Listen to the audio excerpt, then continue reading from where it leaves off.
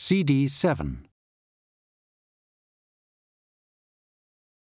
Lamps were lit all along the tunnel to what Vimes had come to think of as downtown Bjonk.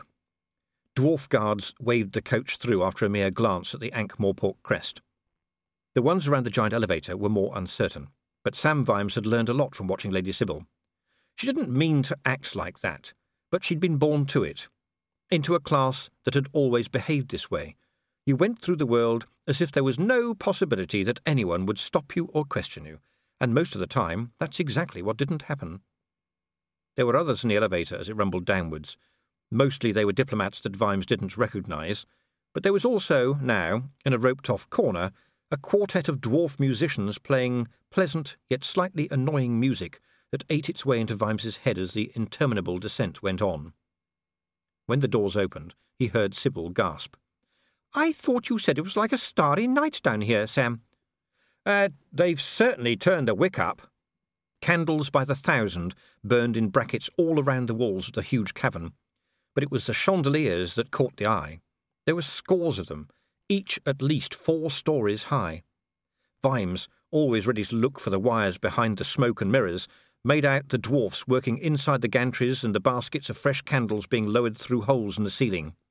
If the 5th elephant wasn't a myth, at least one whole toe must be being burned tonight.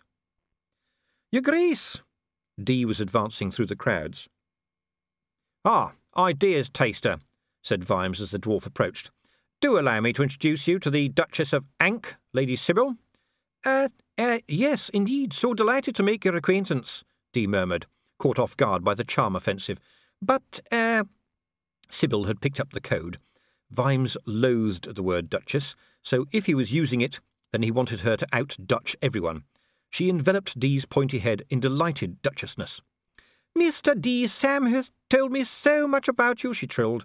"I understand you're quite the right-hand man." "Dwarf," hissed Vimes. "Dwarf, to His Majesty. Please, you must tell me how you have achieved such a delightful lighting effect here." Lots of candles," Dee muttered, glaring at Vimes. "I think Dee wishes to discuss some political matters with me, dear," said Vimes smoothly, putting his hand on the dwarf's shoulder. "If you'll just take the others down, I'll join you shortly, I'm sure."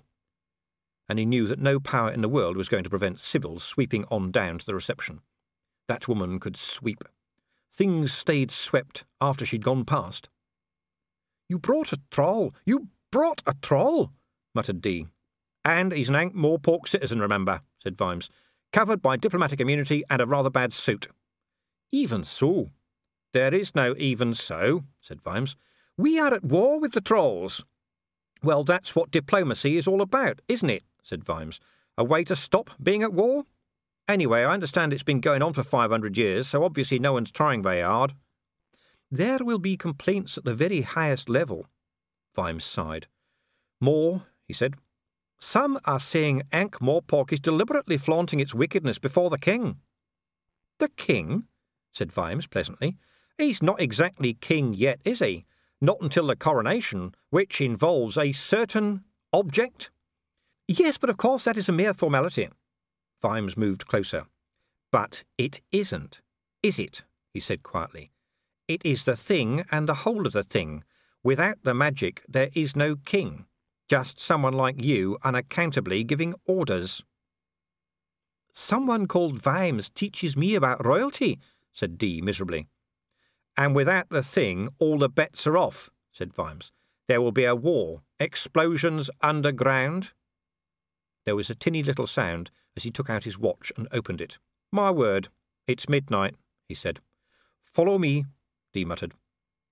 "Am I being taken to see something?" said Vimes. "No, Your Excellency. You're being taken to see where something is not." "Ah, then I want to bring Corporal Littlebottom."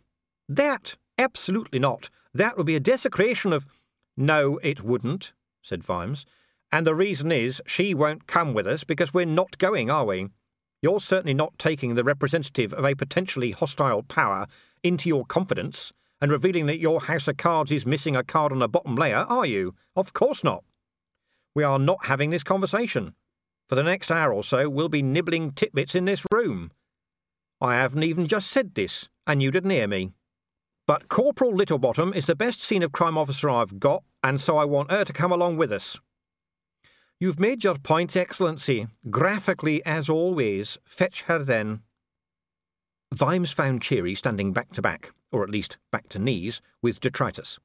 They were surrounded by a ring of the curious. Whenever Detritus raised his hand to sip his drink, the nearby dwarfs jumped back hurriedly. "Where are we going, sir?" "Nowhere." "Ah, that sort of place." "But things are looking up," said Vimes. "D has discovered a new pronoun, even if he does spit it." "Sam," said Lady Sybil, advancing through the throng, "they're going to perform Blood Axe and Iron Hammer. Isn't that wonderful?"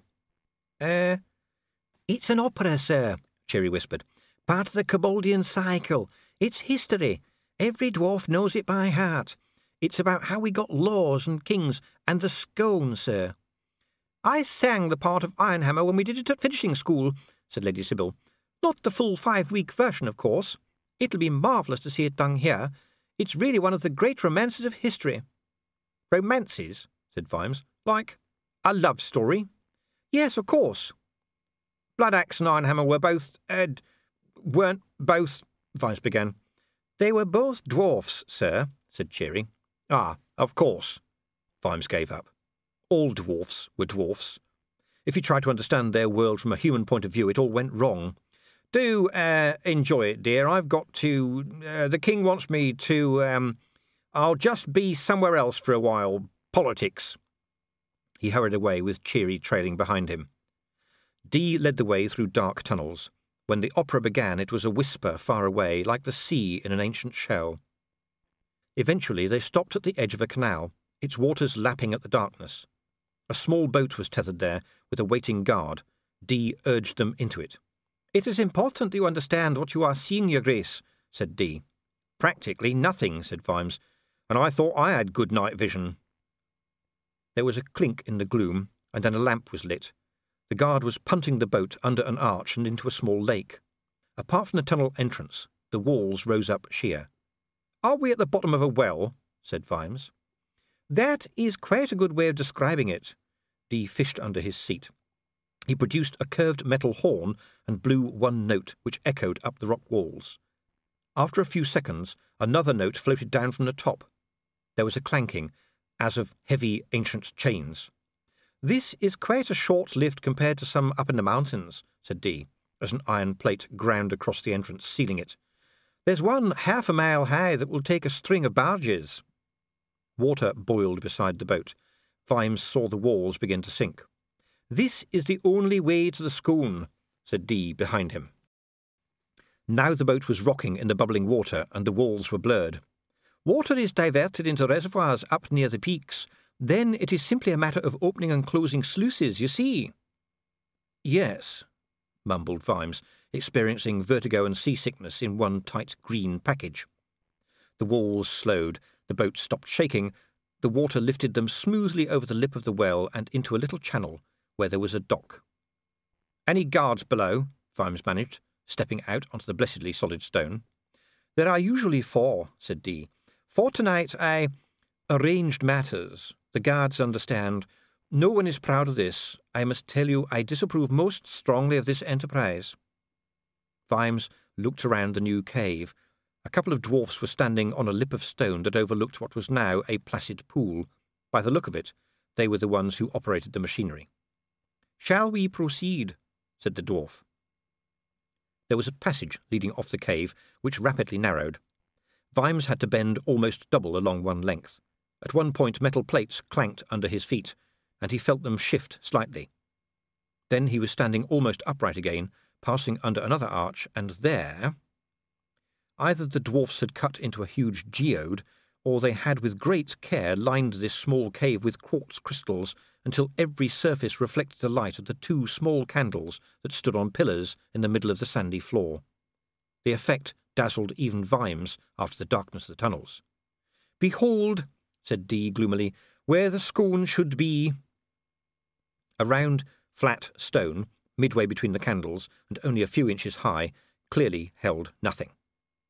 Behind it, water bubbled up in a natural basin and split into 2 streams that flowed around the stone and disappeared again into another stone tunnel. "All right," said Vimes. "Tell me everything." "It was reported missing 3 days ago," said Dee. Dozy Longfinger found it gone when he went in to replace the candles. And his job is? Captain of the candles. Ah, it's a very responsible position. I've seen the chandeliers. And how often does he go in there? He went in there every day. Went? He no longer holds the position. Because he's a prime suspect, said Vimes. Because he's dead. And how did that happen? Said Vimes, slowly and deliberately. He took his own life. We're certain of this because we had to break down the door of his cave. He'd been captain of the candles for 60 years. I think he couldn't bear the thought of suspicion falling on him. To me, he does sound a likely suspect. He did not steal the scone, we know that much. But the robes you people wear could hide practically anything. Was he searched? Certainly not. But I'll demonstrate, said Dee. He walked off along the narrow, metal-floored corridor. Can you see me, Your Excellency? Yes, of course. The floor rattled as Dee came back. Now this time I'll carry something. Your helmet, if you please, just for the demonstration. Vimes handed it to him. The ideas taster walked back down the corridor. When he was halfway, a gong boomed and 2 metal grills dropped down out of the ceiling. A few seconds after that, guards appeared at the far grill, peering in suspiciously. Dee said a few words to them. The faces vanished. After a while, the grills rose slowly. The mechanism is complex and quite old, but we keep it in good working order, he said, handing Vimes his helmet. If you weigh more going out than going in, the guards will want to know why. It's unavoidable. It is still accurate to within a few ounces, and does not violate privacy. The only way to beat it would be to fly. Can thieves fly, Your Excellency? Depends on which sort, said Vimes absently. Who else goes in there? Once every 6 days the chamber is inspected by myself and 2 guards. The last inspection was 5 days ago. Does anyone else go in there? Said Vimes. He noticed that Cheery had picked up a handful of the off-white sand that formed the floor of the scone cave and was letting it run between her fingers. Not lately. When the new king is crowned, of course, the scone will often be brought forth for ceremonial purposes. Do you only get that white sand in here? Yes. Is that important? Vimes saw Cheery nod. I'm not sure, he said. Tell me, what intrinsic value has the scone? Intrinsic? It's priceless. I know it's valuable as a symbol, but what is its value in itself? Priceless. I'm trying to work out why a thief might want to steal it, said Vimes as patiently as he could. Cheery had lifted up the flat round stone and was looking underneath it. Vimes pursed his lips. What is she doing? Said Dee. The pronoun dripped with distaste. Corporal Littlebottom is looking for clues, said Vimes. They are what we call signs which may help us. It's a skill. Would this letter speed your search? Said Dee. It has writing on it. That is what we call signs which may help you. Vimes looked at the proffered paper. It was brown and quite stiff, and covered in runes. I can't read those, he said. It's a skill, said Dee solemnly. I can, sir, said Cheery. Allow me. She took the paper and read it. It appears to be a ransom note, sir, from the sons of Aggie Hammerthief. They say they have the scone and will... They say they'll destroy it, sir. Where's the money? Said Vimes. They say Rhys must renounce all claim to be Low King, said Dee. There are no other conditions. The note's turned up on my desk, but everyone puts paperwork on my desk these days. Who are the sons of Aggie Hammerthief? Said Vimes, looking at Dee. And why didn't you tell me about this before? We don't know. It's just a made-up name. Some malcontents, we assume. And I was told you would ask me questions. But this isn't a real crime anymore, is it? Said Vimes. This is politics. Why can't the king just renounce all claim, get the scone back, and then say he had his fingers crossed, if it's done under duress? We take our ceremonies seriously, Your Excellency. If Rhys renounces the throne, he cannot change his mind the next day. If he allows the scone to be destroyed, then the kingship has no legitimacy, and there will be trouble, said Vimes. And it'll spread to Ankh-Morpork, he added to himself. At the moment, it's only riots. Who'll become king if he abdicates? Albrecht Albrechtsson, as everyone knows. And that will be trouble too, said Vimes. Civil war, from what I hear. The king says, said Dee quietly, that he is minded to step down nevertheless. Better any king than chaos. Dwarfs do not like chaos. It's going to be chaos either way, though, said Vimes. There have been rebellions against kings before.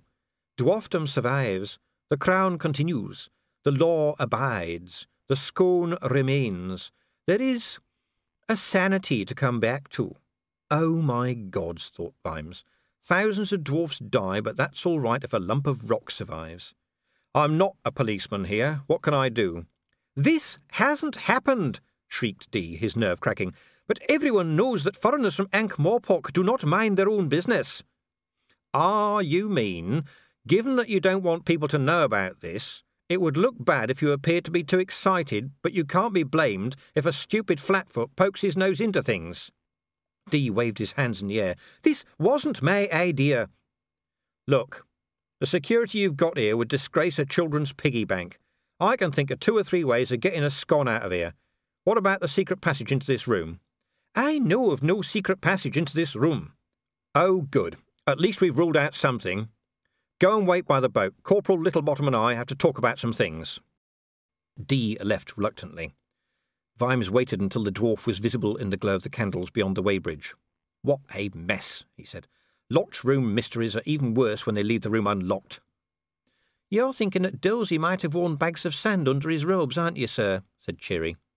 No, thought Vimes, I wasn't. But now I know how a dwarf would solve this. Possibly, he said aloud. Grubby white sand can't be uncommon. You'd add a bit of sand every day, yes? Just enough not to trigger the scales. Finally, you've got... How much does the scone weigh? About 16 pounds, sir. All right.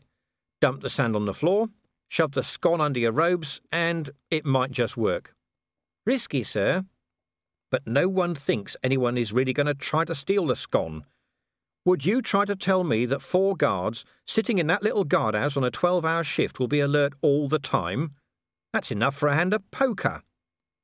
I suppose they rely on the fact that they know when a boat comes up, sir. Right. Big mistake. And do you know what? I bet that when a boat's just gone down, that's the time they're least alert. Cheery. If a human could get in here, they could get into the scone cave. They'd have to be nimble and a good swimmer, but they could do it.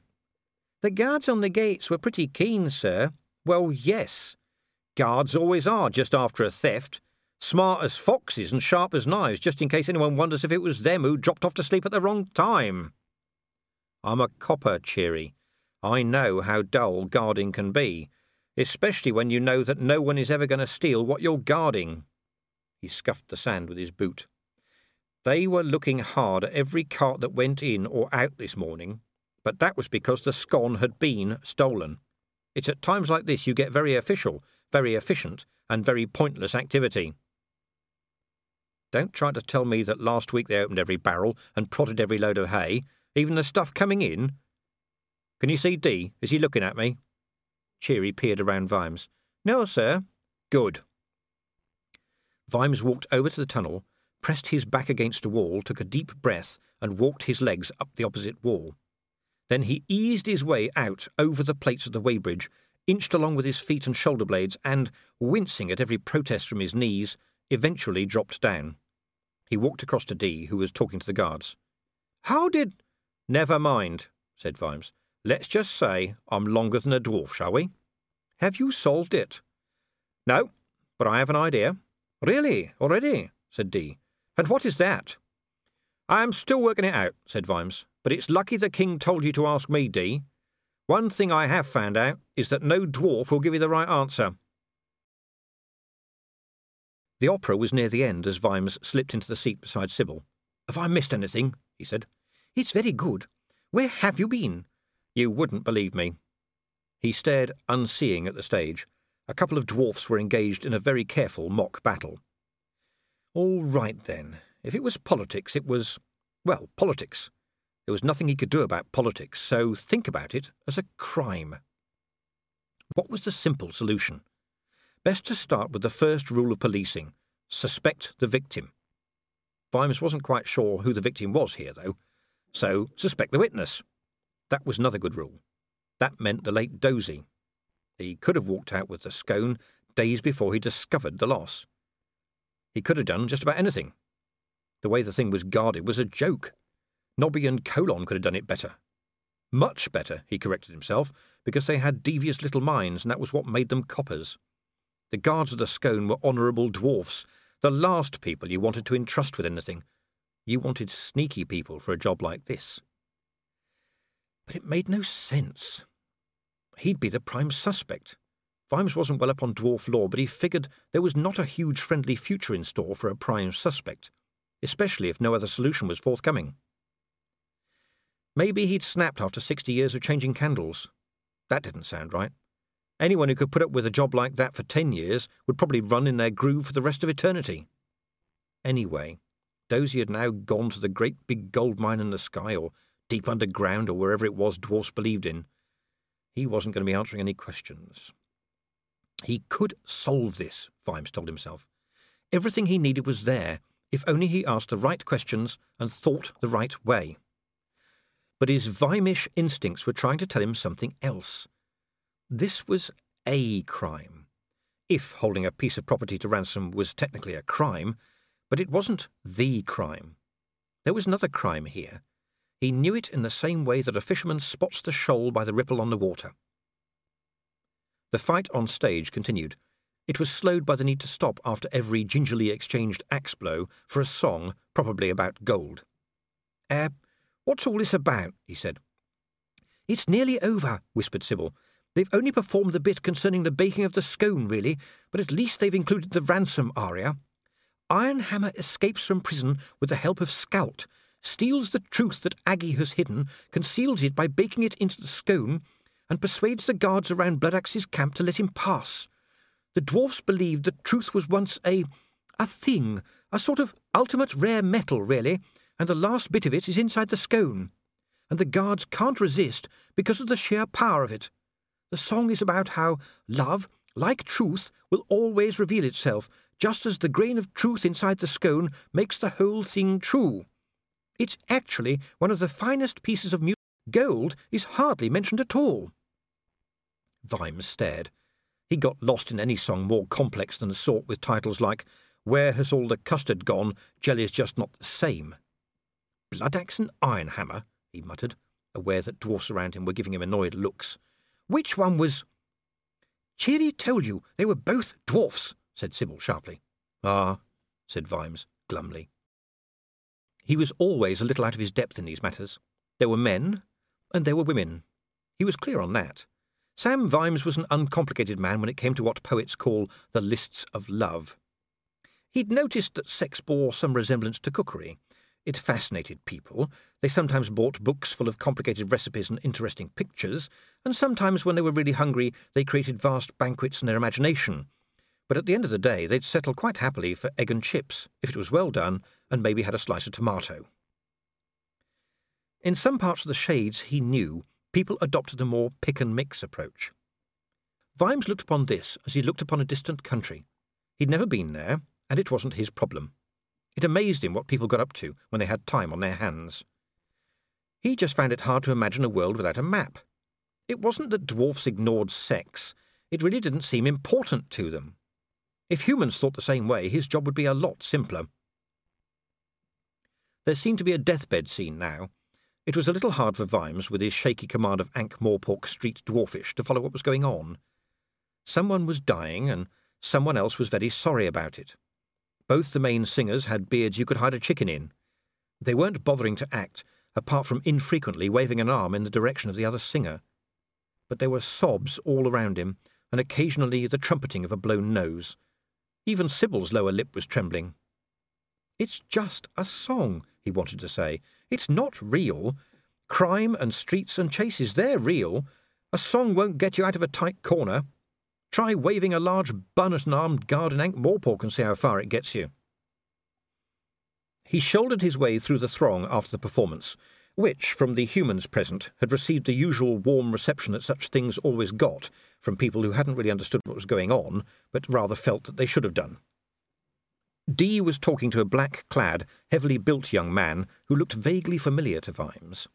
Vimes must have looked familiar to him as well, because he gave him a nod just short of offensiveness. "Ah, Your Grace, Vimes," he said. "Did you enjoy the opera?" "Especially the bit about the gold," said Vimes. "And you are—" The man clicked his heels. "Wolf von Uberwald." Something went bing in Vimes's head, and his eyes picked up details. The slight lengthening of the incisors, the way the blonde hair was so thick around the collar. "Angwer's brother," he said. "Yes, Your Grace." "Wolf the Wolf, eh?" "Thank you, Your Grace," said Wolf solemnly. "That is very funny. Indeed, yes. It is quite some time since I heard that one. Your Ankh-Morpork sense of humour." "But you're wearing silver on your uniform. Those insignias, wolf-heads biting the lightning." Wolf shrugged. "The kind of thing a policeman would notice. But they are nickel." "I don't recognise the regiment." "We are more of a movement," said Wolf. The stance was Angwer's too. It was the poised fight-or-flight look, as if the whole body was a spring, eager to unwind, and flight wasn't an option. People in the presence of Angwer when she was in a bad mood tended to turn up their collars without quite knowing why. But the eyes were different. They weren't like Angwer's. They weren't even like the eyes of a wolf. No animal had eyes like that, but Vimes saw them occasionally in some of Ankh-Morpork's less salubrious drinking establishments, where, if you were lucky, you'd get out of the door before the drink turned you blind. Colon called that sort of person a bottle covey. Nobby preferred soddy nutter. But whatever the name, Vimes recognised a head-butting, eye-gouging, down-and-dirty bastard when he saw one. In a fight, you'd have no alternative but to lay him out or cut him down, because otherwise he'd do his very best to kill you. Most bar fighters wouldn't usually go that far, because killing a copper was known to be bad news for the murderer, and anyone else who knew him. But your true nutter wouldn't worry about that, because, while he was fighting, his brain was somewhere else. Wolf smiled. "There is a problem, Your Grace?" "What?" "No, just thinking. I feel I've met you before. You called on my father this morning." "Ah, yes. We don't always change for visitors, Your Grace," said Wolf. There was an orange light in his eyes now. Until then, Vimes had thought that glowing eyes was just a figure of speech. "If you'll excuse me, I do need to talk to the ideas taster for a moment," said Vimes. "Politics." Dee followed him into a quiet spot. "Yes. Did Dozy go to the Scone Cave at the same time every day?" "I believe so. It depended on his other duties." "So he didn't go in at the same time every day. Right. When does the guard change?" "At 3:00. "Did he go in before the guards change or afterwards?" "That would depend on—" "Oh, dear. Don't the guards write anything down?"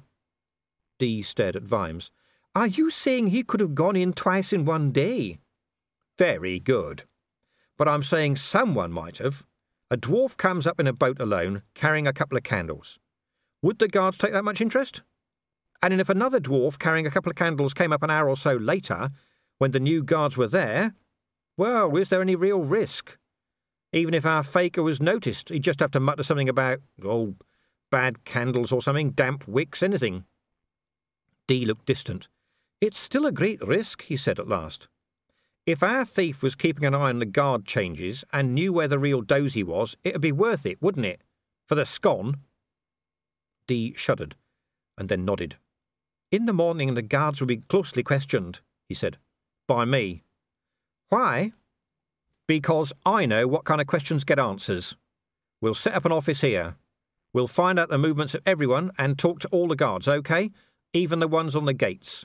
We'll find out who went in and out." "You already think you know something. Let's just say some ideas are forming, shall we? I will see to matters." Vimes straightened up and walked back to Lady Sybil, who stood like an island in a sea of dwarfs. She was talking animatedly to several of them who Vimes vaguely recognised as performers in the opera. "What have you been up to, Sam?" she said. "Politics, I'm afraid," said Vimes. "And trusting my instincts. Can you tell me who's watching us?" "Oh, it's that game, is it?" said Sybil. She smiled happily, and in the tones of someone chatting about inconsequential things, said, "Practically everyone. but if I was handing out prizes, I'd choose the rather sad lady in the little group just off to your left. She's got fangs, Sam, and pearls too. They don't exactly accessorize. Can you see Wolfgang? No, not now you come to mention it. That's odd. He was around a moment ago. Have you been upsetting people? I think I may let people upset themselves, said Vimes. Good for you. You do that so well. Vimes half turned, like someone just taking in the view. In amongst the human guests, the dwarfs moved and clustered. 5 or 6 would come together and talk animatedly.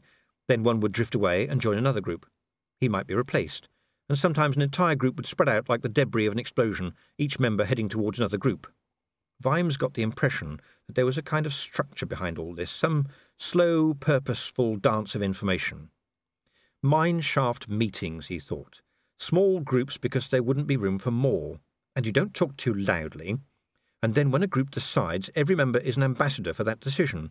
The word spreads out in circles. It's like running a society on formal gossip.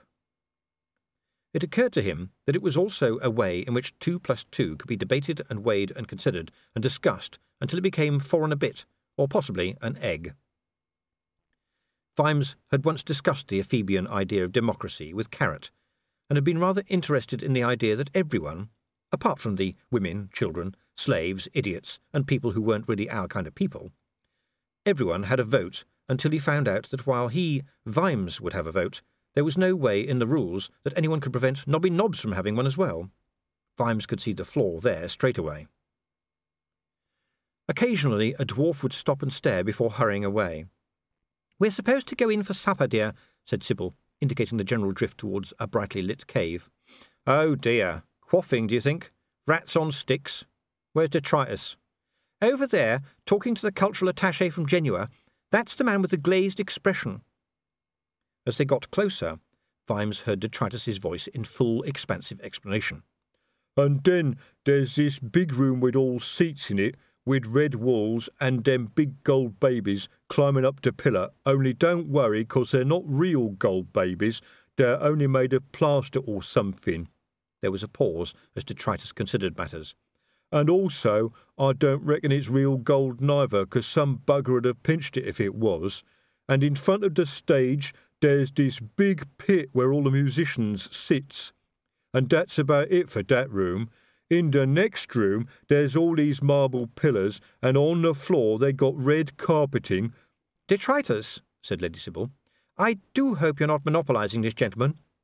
"No, I've been telling him all about the culture we got in Ankh-Morpork," said Detritus airily. "I know just about every inch of the opera house." "Yes," said the cultural attaché in a stunned voice, "and I must say I'm particularly interested in visiting the art gallery and seeing," he shuddered, "the picture of this woman. I don't reckon the artist knew how to do a smile properly, but the frame's got to be worth a bob or two. It sounds like the experience of a lifetime. Good evening to you." "Do you know, I don't think he knows a lot of culture," said Detritus as the man strode away. "Do you think people will miss us if we slip away?" said Vimes, looking around. "It's been a long day and I want to think about things." "Sam, you are the ambassador, and Ankh-Morpork is a world power," said Sybil. "We can't just sneak off. People will comment." Vimes groaned. So Inigo was right. When Vimes sneezes, Ankh-Morpork blows its nose. "Your Excellency." He looked down at 2 dwarfs. "The Lord King will see you now," said one of them. We will have to be officially presented," Lady Sybil hissed. "What, even Detritus?" "Yes." "But he's a troll." It had seemed amusing at the time. Vimes was aware of a drift in the crowds across the floor of the huge cave. There was a certain movement to them, a flow in the current of people towards one end of the cave. There was really no option but to join it. The low king was on a small throne under one of the chandeliers. There was a metal canopy over it, already encrusted with marvellous stalactites of wax. Around him, watching the crowd, were 4 dwarfs, tall for dwarfs, and looking rather menacing in their dark glasses. Each one was holding an axe. They spent all their time staring hard at people. The king was talking to the genuine ambassador. Vimes looked sideways at Cheery and Detritus. Suddenly, bringing them here wasn't such a good idea. In his official robes, the king looked a lot more distant and a lot harder to please. Hang on, he told himself. They are Ankh-Morpork citizens. They're not doing anything wrong. And then he argued, they're not doing anything wrong in Ankh-Morpork. The line moved along. Their party was almost in the presence. The armed dwarfs were all watching detritus now, and holding their axes in a slightly less relaxed way. Detritus appeared not to notice. "This place is even more cultural than the Opera House," he said, gazing around respectfully. "Them chandeliers must weigh a ton." He reached up and rubbed his head, and then inspected his fingers. Vimes glanced up. Something warm, like a buttered raindrop, hit his cheek. As he brushed it away, he saw the shadows move. Things happened with treacle slowness. He saw it as if he was watching himself from a little way away. He saw himself push Cheery and Sybil roughly, heard himself shout something, and watched himself dive towards the king, snatching the dwarf up as an axe clanged into his backplate. Then he was rolling with the angry dwarf in his arms, and the chandelier was halfway through its fall, candle flames streaming, and there was Detritus raising his hands with a calculating look on his face. There was a moment of stillness and silence as the troll caught the descending mountain of light, and then physics returned in an exploding cloud of dwarfs, debris, molten wax and tumbling, flaring candles. Vimes woke up in darkness. He blinked and touched his eyes to make sure that they were open. Then he sat up, and his head thumped against stone, and then there was light, vicious yellow and purple lights, filling his life very suddenly. He lay back until they went away. He took a personal itinerary. His cloak, helmet, sword and armour had all gone. He was left in his shirt and breeches, and while this place was not freezing, it had a clamminess that was already working its way through to his bones. Right. He wasn't sure how long it took him to get a feel for the cell, but a feel it was. He moved by inches, waving his arms ahead of him like a man practising a very slow martial art against the darkness. Even then the senses became unreliable in the total black. He followed the wall carefully, followed another wall, followed a wall which yielded under his fingertips the outline of a small door with a handle, and found the wall which had the stone slab against it on which he'd awoken. What made this all the harder was having to do it with his head sunk against his chest. Vimes wasn't a very tall man. If he had been, he'd probably have cracked his skull when he woke up. Without any other aids to rely on, he walked the length of the walls using his copper's pace. He knew exactly how long it took him, swinging his legs easily, to walk across the brass bridge back home. A little bit of muzzy mental arithmetic was needed, but eventually he decided the room was 10 feet square. One thing that Vimes did not do was to shout, "Help, help." He was in a cell. Someone had put him in a cell. It was reasonable to assume, therefore, that whoever had done this was not interested in his opinions. He groped his way to the stone slab again and lay down. As he did so, something rattled. He patted his pockets and brought out what felt and sounded very much like a box of matches. There were only 3 left. So, resources. The clothes he stood up in and a few matches. Now to work out what the hell was going on. He remembered seeing the chandelier. He thought he remembered seeing Detritus actually catch the thing.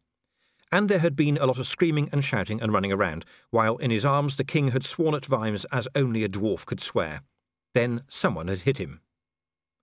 There was also an ache across his back where an axe had been turned aside by his armour. He felt a twitch of national pride at the thought. Ankh-Morpork armour had stood up to the blow. Admittedly, it was probably made in Ankh-Morpork by dwarfs from Uberwald, using steel smelted from Uberwald iron, but it damn well was Ankh-Morpork armour just the same. There was a pillow on the slab, made in Uberwald.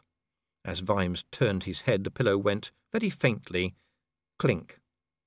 This was a sound he didn't associate with feathers. In the darkness he picked up the sack, and after resorting to his teeth, managed to rip a hole in the heavy material. If what he drew out had ever been part of a bird, it wasn't one Vimes would like to meet. It felt very much like Inigo's one-shot. A finger inserted very gingerly into the end told Vimes that it was loaded too. Just one shot, he remembered, but it was one people didn't know you had. On the other hand, The tooth fairy probably wasn't responsible for putting it in the pillow, unless she'd been having to face some particularly difficult children lately. He slipped it back into the bag when he became aware of a light. It was the faintest glow, showing that the door contained a barred window and that there were shadowy figures on the other side of it. "Are you awake, your Grace? This is very unfortunate." "Dee?" "Yes." "And you've come to tell me that this has all been some terrible mistake?" "Alas, no. I am convinced of your innocence, of course." "Really? Me too," growled Vimes. "In fact, I'm so convinced of my innocence, I don't even know what it is I'm innocent of. Let me out, or you will stay in, I'm afraid," said Dee. "It is a very strong door. You are not in Ankh-Morpork, your Grace. I will of course communicate your predicament to your Lord Veterinary as soon as possible, but I understand that the message tower has been badly damaged." "My predicament is that you've locked me up." "Why? I saved your king, didn't I?" "There is conflict." "Someone let that chandelier down." "Yes, indeed, a member of your staff, it appears." "You know that can't be true. Detritus and Littlebottom were with me when—" "Mr. Skimmer was on your staff." "Yes, but he wouldn't." "I believe you have such a thing in Ankh-Morpork as the Guild of Assassins," said Dee calmly. "Correct me if I'm wrong." "He was up at the tower." "The damaged tower?" "It was damaged before he—" Vimes stopped. "Why would he smash up one of the towers?" "I did not say he would," said Dee. The flat calm was still there. "And then, your Grace, it has been suggested that you gave a signal just before the thing came down." "What?" "A hand to the cheek or something. It has been suggested that you anticipated the event." "The thing was swaying. Look, let me talk to Skimmer." "Do you have supernatural powers, your Grace?" Vimes hesitated. "He's dead." "We believe he became entangled in the winch mechanism in the process of releasing the chandelier. 3 dwarfs were dead around him." "He wouldn't—" Vimes stopped again. "Of course he wouldn't. It's just that he's a member of this guild we have, and you certainly know that, don't you?" Dee must have seen his expression. "Quite so, quite so. Everything will be investigated thoroughly. The innocent have nothing to fear." The news that they have nothing to fear is guaranteed to strike terror into the hearts of innocents everywhere. "What have you done with Sybil?" "Done, your Grace? Why, nothing. We are not barbarians. We have heard nothing but good reports of your wife. She is upset, of course." Vimes groaned. "And Detritus and Littlebottom?" "Well, of course they were under your command, your Grace, and one is a troll and the other is dangerously different, and that is why, and precisely for that reason, they are under house arrest in your own embassy. We do respect the traditions of diplomacy, and we will not have it said that we have acted out of malice." Dee sighed. "And then, of course, there is the other matter." "Are you going to accuse me of stealing the scone too?" "You laid hands on the king." Vimes stared. "Huh? A ton of candlestick was about to fall on him." "This has been pointed out." "And I'm imprisoned for saving him from an assassination attempt I planned." "Are you?" "No! Look, the thing was coming down. What else should I have done? Tugged at the carpet and tried to drag him away?" Yes, I understand, but precedent in this area is very clear. In 1345, when the king at the time fell into a lake, not one member of his staff dared touch him because of the ruling, and the subsequent finding was that they had acted correctly. It is forbidden to touch the king. I have, of course, explained to the conclave that this is not the Ankh-Morpork way, but this is not Ankh-Morpork. I don't need everyone reminding me about that. You will remain our guest while investigations continue. Food and drink will be brought to you. And light? Of course. Excuse our lack of consideration. Stand back from the door, please. The guards with me are armed, and they are uncomplicated people. The grille on the door was swung back. A glowing cage was put on the ledge. What's this? A sick glowworm? It is a kind of beetle, yes. You'll find that it will very soon seem quite bright. We are very accustomed to darkness. Look! said Vimes as the grille was shut again. "You know this is ridiculous. I don't know what the position is with Mr. Skimmer, but I damn well intend to find out. And there's the scone theft. I'm pretty certain I'm close to working that out too. If you let me return to the embassy, where else could I go?" "We would not wish to find out.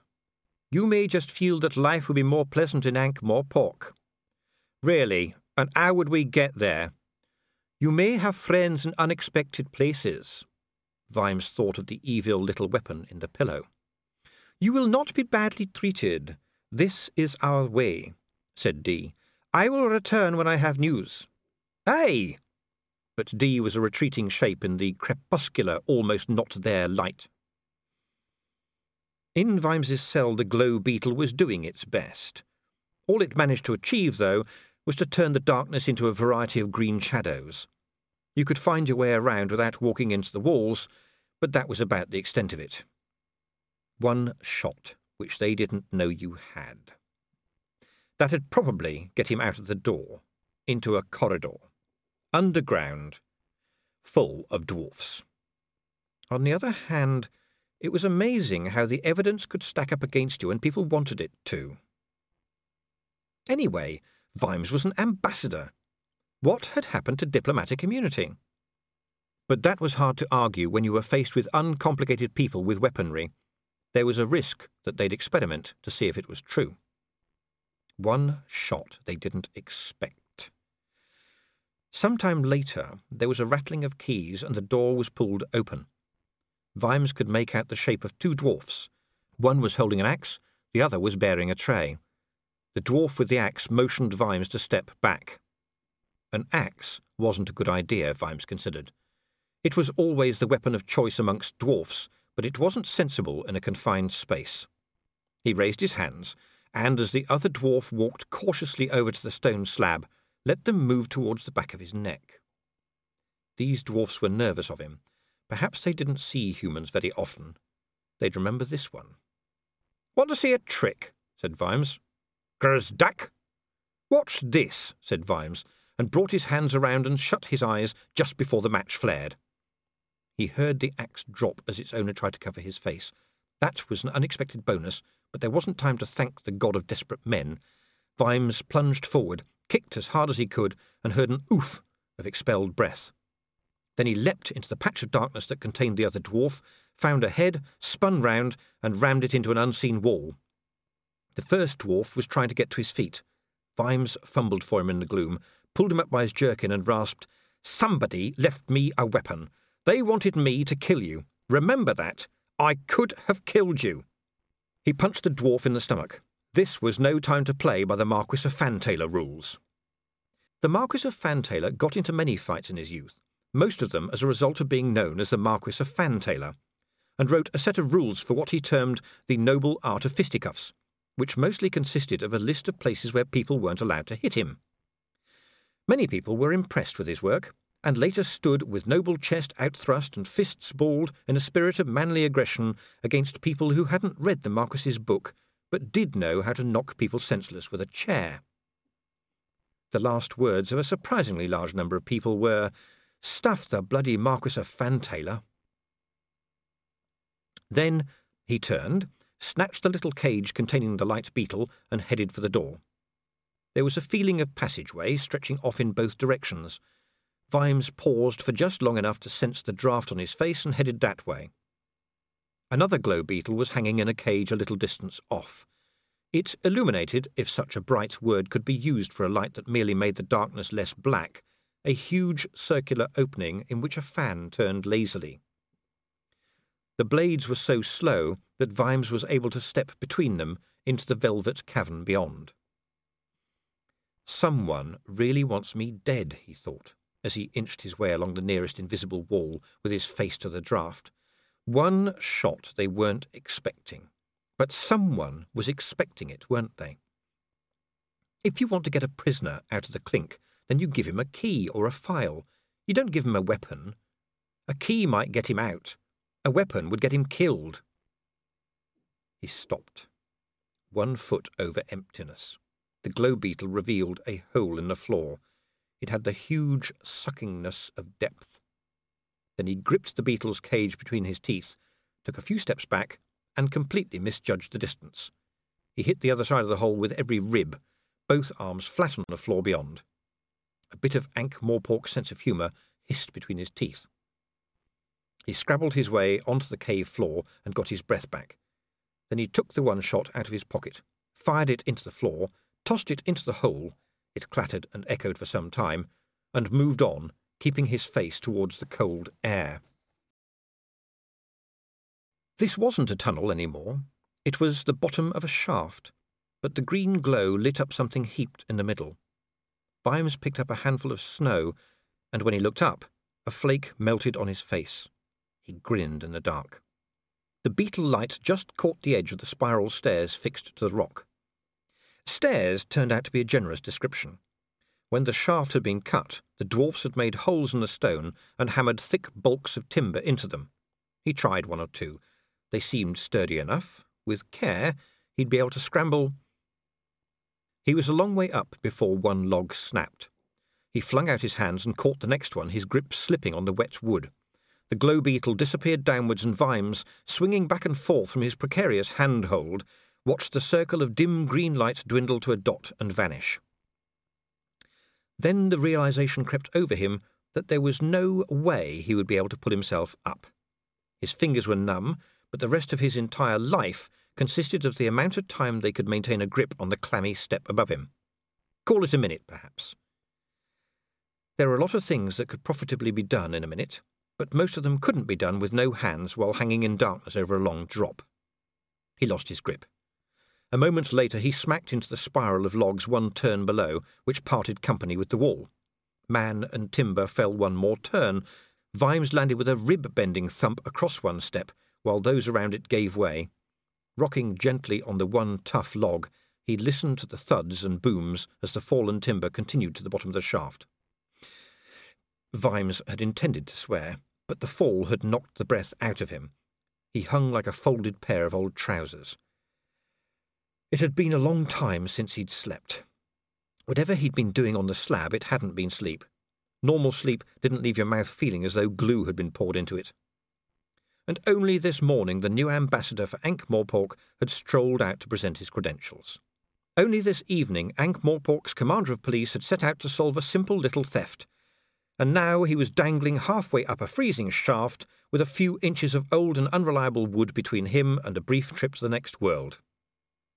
All he could hope for was that his whole life wasn't going to pass before his eyes. There were some bits of it he didn't want to remember. "Ah, Sir Samuel, bad luck, you're doing so well." He opened his eyes. A faint purple light just above him illuminated the form of the Lady Margalotta. She was sitting on empty space. "Can I give you a lift?" she said. Vimes shook his head muzzily. "If it makes you feel any better, I really don't like doing this," said the vampire. "It's so expected of one. Oh dear, that rotten old log doesn't look very—" The log snapped. Vimes landed spread-eagled on the turn below, but only for a moment. Several stairs broke and dropped him a further flight. This time he caught hold of one and was once again dangling. Lady Margalotta descended regally. Far below the broken wood boomed. "Now, in theory, this might be an almost survivable way of getting back down," said the vampire. "Unfortunately, I fear that the descending logs have smashed many of the ones below." Vimes shifted. His handhold seemed secure. It might just be possible to pull himself up. "I knew you were behind this," he muttered, trying to will some life into his shoulder muscles. "No, you didn't. You knew that the scone wasn't stolen, though." Vimes stared at the serenely floating shape. "The dwarfs wouldn't think that," he began. The log under him gave the little nasty movement that announces to any luckless passengers that it is about to land. Lady Margalotta drifted closer. "I know you hate vampires," she said. "It's quite usual for your personality type. It's the penetrative aspect. But if I was you right now, I'd ask myself, do I hate them with all my life?" She held out a hand. "Just one bite'll end all my troubles, eh?" Vimes snarled. One bite would be one too many, Sam Vimes. The wood cracked. She grabbed his wrist. If he'd thought about it at all, Vimes would have expected to be dangling from a vampire now. Instead, he was simply floating. "Don't think of letting go," said Margalotta as they rose gently up the shaft. "One bite would be one too many," said Vimes. He recognised the mangled mantra. "You're a teetotaler?" "Almost 4 years now." "No blood at all?" "Oh yes, animal. It's rather kinder to them than slaughter, don't you think? Of course it makes them docile, but frankly, a cow is unlikely ever to win the Thinker of the Year award. I'm on a wagon, Mr. Vimes." "The wagon. We call it the wagon," said Vimes weakly. "And that replaces human blood?" "Like lemonade replaces whiskey. Believe me. However, the intelligent mind can find a substitute." The sides of the shaft dropped away, and they were in clear, freezing air which knifed through Vimes's shirt. They drifted sideways a little, and then Vimes was dropped into knee-deep snow. "One of the better things about our dwarfs is that they don't often try something new, and they never let go of anything old," said the vampire, hovering over the snow. "You weren't hard to find." "Where am I?" Vimes looked around at rocks and trees mounded in snow. "In the mountains, quite a long way vidishins of the town, Mr. Vimes. Goodbye." "You're going to leave me here?" "I'm sorry. You were the one who escaped. I am certainly not here. Me, a vampire interfering in the affairs of dwarfs? Unthinkable. But let us just say, I like people to have an even chance." "It's freezing. I haven't even got a coat. What is it you want?" "You have freedom, Mr. Vimes. Isn't that what everyone wants? Isn't it supposed to give you a lovely warm glow?" Lady Margalotta disappeared into the snow. Vimes shivered. He hadn't realised how warm it had been underground, or what time it was. There was a very dim light. Was this just after sunset? Was it almost dawn? The flakes were piling up on his damp clothes, driven by the wind. Freedom could get you killed. Shelter, that was essential. The time of day and a precise location were no use to the dead. They always knew what time it was and where they were. He moved away from the open shaft and staggered into the trees where the snow was less deep. It gave off a light, fainter than a sick beetle, as if snow somehow absorbed it from the air as it fell. Vimes wasn't good at forests. They were things you saw on the horizon. If he'd thought about them at all, he'd imagined a lot of trees, standing like poles, brown at the bottom, bushy and green at the top. Here there were humps and bumps, and dark branches weighted and creaking under the snow. It fell around him with a hiss. Occasionally lumps of the stuff would slide from somewhere above, and there would be another shower of frigid crystals as a branch sprang back. There was a track of sorts, or at least a wider, smoother expanse of snow. Vimes followed it on the basis that there was no more sensible choice. The warm glow of freedom lasted only so long. Vimes had city eyes. He'd watched coppers develop them. A trainee copper who glanced once at a street was just learning, and if he didn't learn quicker, he'd become highly experienced at dying. One who'd been on the streets for a while paid attention, took in details, noted shadows, saw background and foreground, and the people who were trying not to be in either. Angua looked at streets like that. She worked at it. The long-term coppers, like even Nobby when he was on a good day, glanced once at a street and that was enough, because they'd seen everything. Maybe there were country eyes, forest eyes.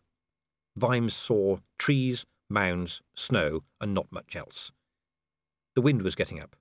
It began to howl among the trees. Now the snow stung. Trees, branches, snow. Vimes kicked a mound beside the track. Snow slid off dark pine needles. He dropped to his hands and knees and pushed forwards. Ah! It was still cold, and there was some snow on the dead needles, but the weighted branches had spread around the trunk like a tent. He pulled himself in, congratulating himself. It was windless here, and, contrary to all common sense, the blanket of snow above him seemed to make it warmer. It even smelled warm, sort of animal. 3 wolves, lying lazily around the trunk of the tree, were watching him with interest. Vimes added metaphorical freezing to the other sort. The animals didn't seem frightened. Wolves. And that was about it. It made as much sense to say snow or wind. Right now those were more certain killers. He'd heard somewhere that wolves wouldn't attack you if you faced them down. The trouble was that he was going to sleep soon. He could feel it creeping over him. He wasn't thinking right, and every muscle ached. Outside the wind moaned, and His Grace the Duke of Ankh fell asleep. He awoke with a snort and, to his surprise, all his arms and legs as well. A drop of chilled water, melted from the roof just above by the heat of his body, ran down his neck. His muscles didn't hurt any more. He couldn't feel most of them. And the wolves had gone. There was trampled snow at the far end of the makeshift lair, and light so bright that he groaned. It turned out to be daylight, from a bright sky bluer than any Vimes had seen, so blue that it seemed to shade into purple at the zenith. He stepped out into a sugar-frosted world, crunchy and glittering. Wolf tracks led away between the trees. It occurred to Vimes that following them would not be a life-enhancing move. Perhaps last night had been understood as time out, but today was a new day, and probably the search was on for breakfast. The sun felt warm, the air was cold, his breath hung in front of him. There should be people around, shouldn't there? Vimes was hazy on rural issues, but weren't there supposed to be charcoal burners, woodcutters, and, he tried to think, little girls taking goodies to Granny? The stories Vimes had learned as a kid suggested that all forests were full of bustle, activity, and the occasional scream, but this place was silent. He set off in a direction that appeared to head downwards on general principles. Food was the important thing. He'd still got a couple of matches, and he could probably make a fire if he had to be out here another night, but it was a long time since the canapé at the reception. This is Ankh-Morpork trudging over and through the snow. After half an hour he reached the bottom of a shallow valley, where a stream splashed between encroaching banks of ice. It steamed. The water was warm to the touch. He followed the banks for some way. They were crisscrossed with animal tracks. Here and there the water pooled in deep hollows that smelled of rotten eggs. Around them the leafless bushes were heavy with ice where the steam had frozen. Food could wait. Vimes stripped off his clothes and stepped into one of the deeper pools, yelping at the heat, and then lay back. Didn't they do something like this up at No Thing Fjord? He'd heard stories. They had hot, steamy baths, and then ran around in the snow, hitting one another with birch logs, didn't they? Or something. There was nothing really daft that some foreigner wouldn't do somewhere. Gods, it felt good. Hot water was civilization. Vimes could feel the stiffness in his muscles melting away in the warmth. After a moment or two he splashed over to the bank and rummaged through his clothes until he found a flattened cigar packet containing a couple of things that, after the events of the past 24 hours, looked like fossilised twigs. He had 2 matches. Well, the hell with it. Anyone could light a fire with 1 match. He lay back in the water. That was a good decision. He could feel himself coming back together again, pulled into shape by the heat within and without. "Ah, your Grace!" Wolf von Uberwald was sitting on the opposite bank. He was stark naked. A little vapour rose off him, as if he'd just been exerting himself. Muscles gleamed as though they'd been oiled. They probably had been. "A run in the snow is such a thing, is it not?" said Wolf pleasantly. "You are certainly learning the ways of Uberwald, your Grace. Lady Sybil is alive and well and free to go back to your city when the passes are cleared. I know you would wish to hear that." Other figures were approaching through the trees, men and women, all of them as unself-consciously naked as Wolf. Vimes realised he was a dead man bathing. He could see it in Wolf's eyes. "Nothing like a hot dip before breakfast," he said. "Ah, yes, we also have not as yet breakfasted," said Wolf. He stood up, stretched, and cleared the pool from a standing start. Vimes's breeches were picked up and examined. "I threw Inigo's damn thing away," said Vimes.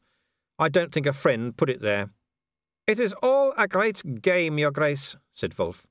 "Do not reproach yourself. The strongest survive, which is as it should be." "Dee planned this, did he?" Wolf laughed. The dear little D, oh, he had a plan. It was a good little plan, although a touch insane. Happily, it will no longer be required. You want the dwarfs to go to war. Strength is good, said Wolf, folding Vimes's clothes neatly. But like some other good things, it only remains good if it is not possessed by too many people. He tossed the clothes as far as he could.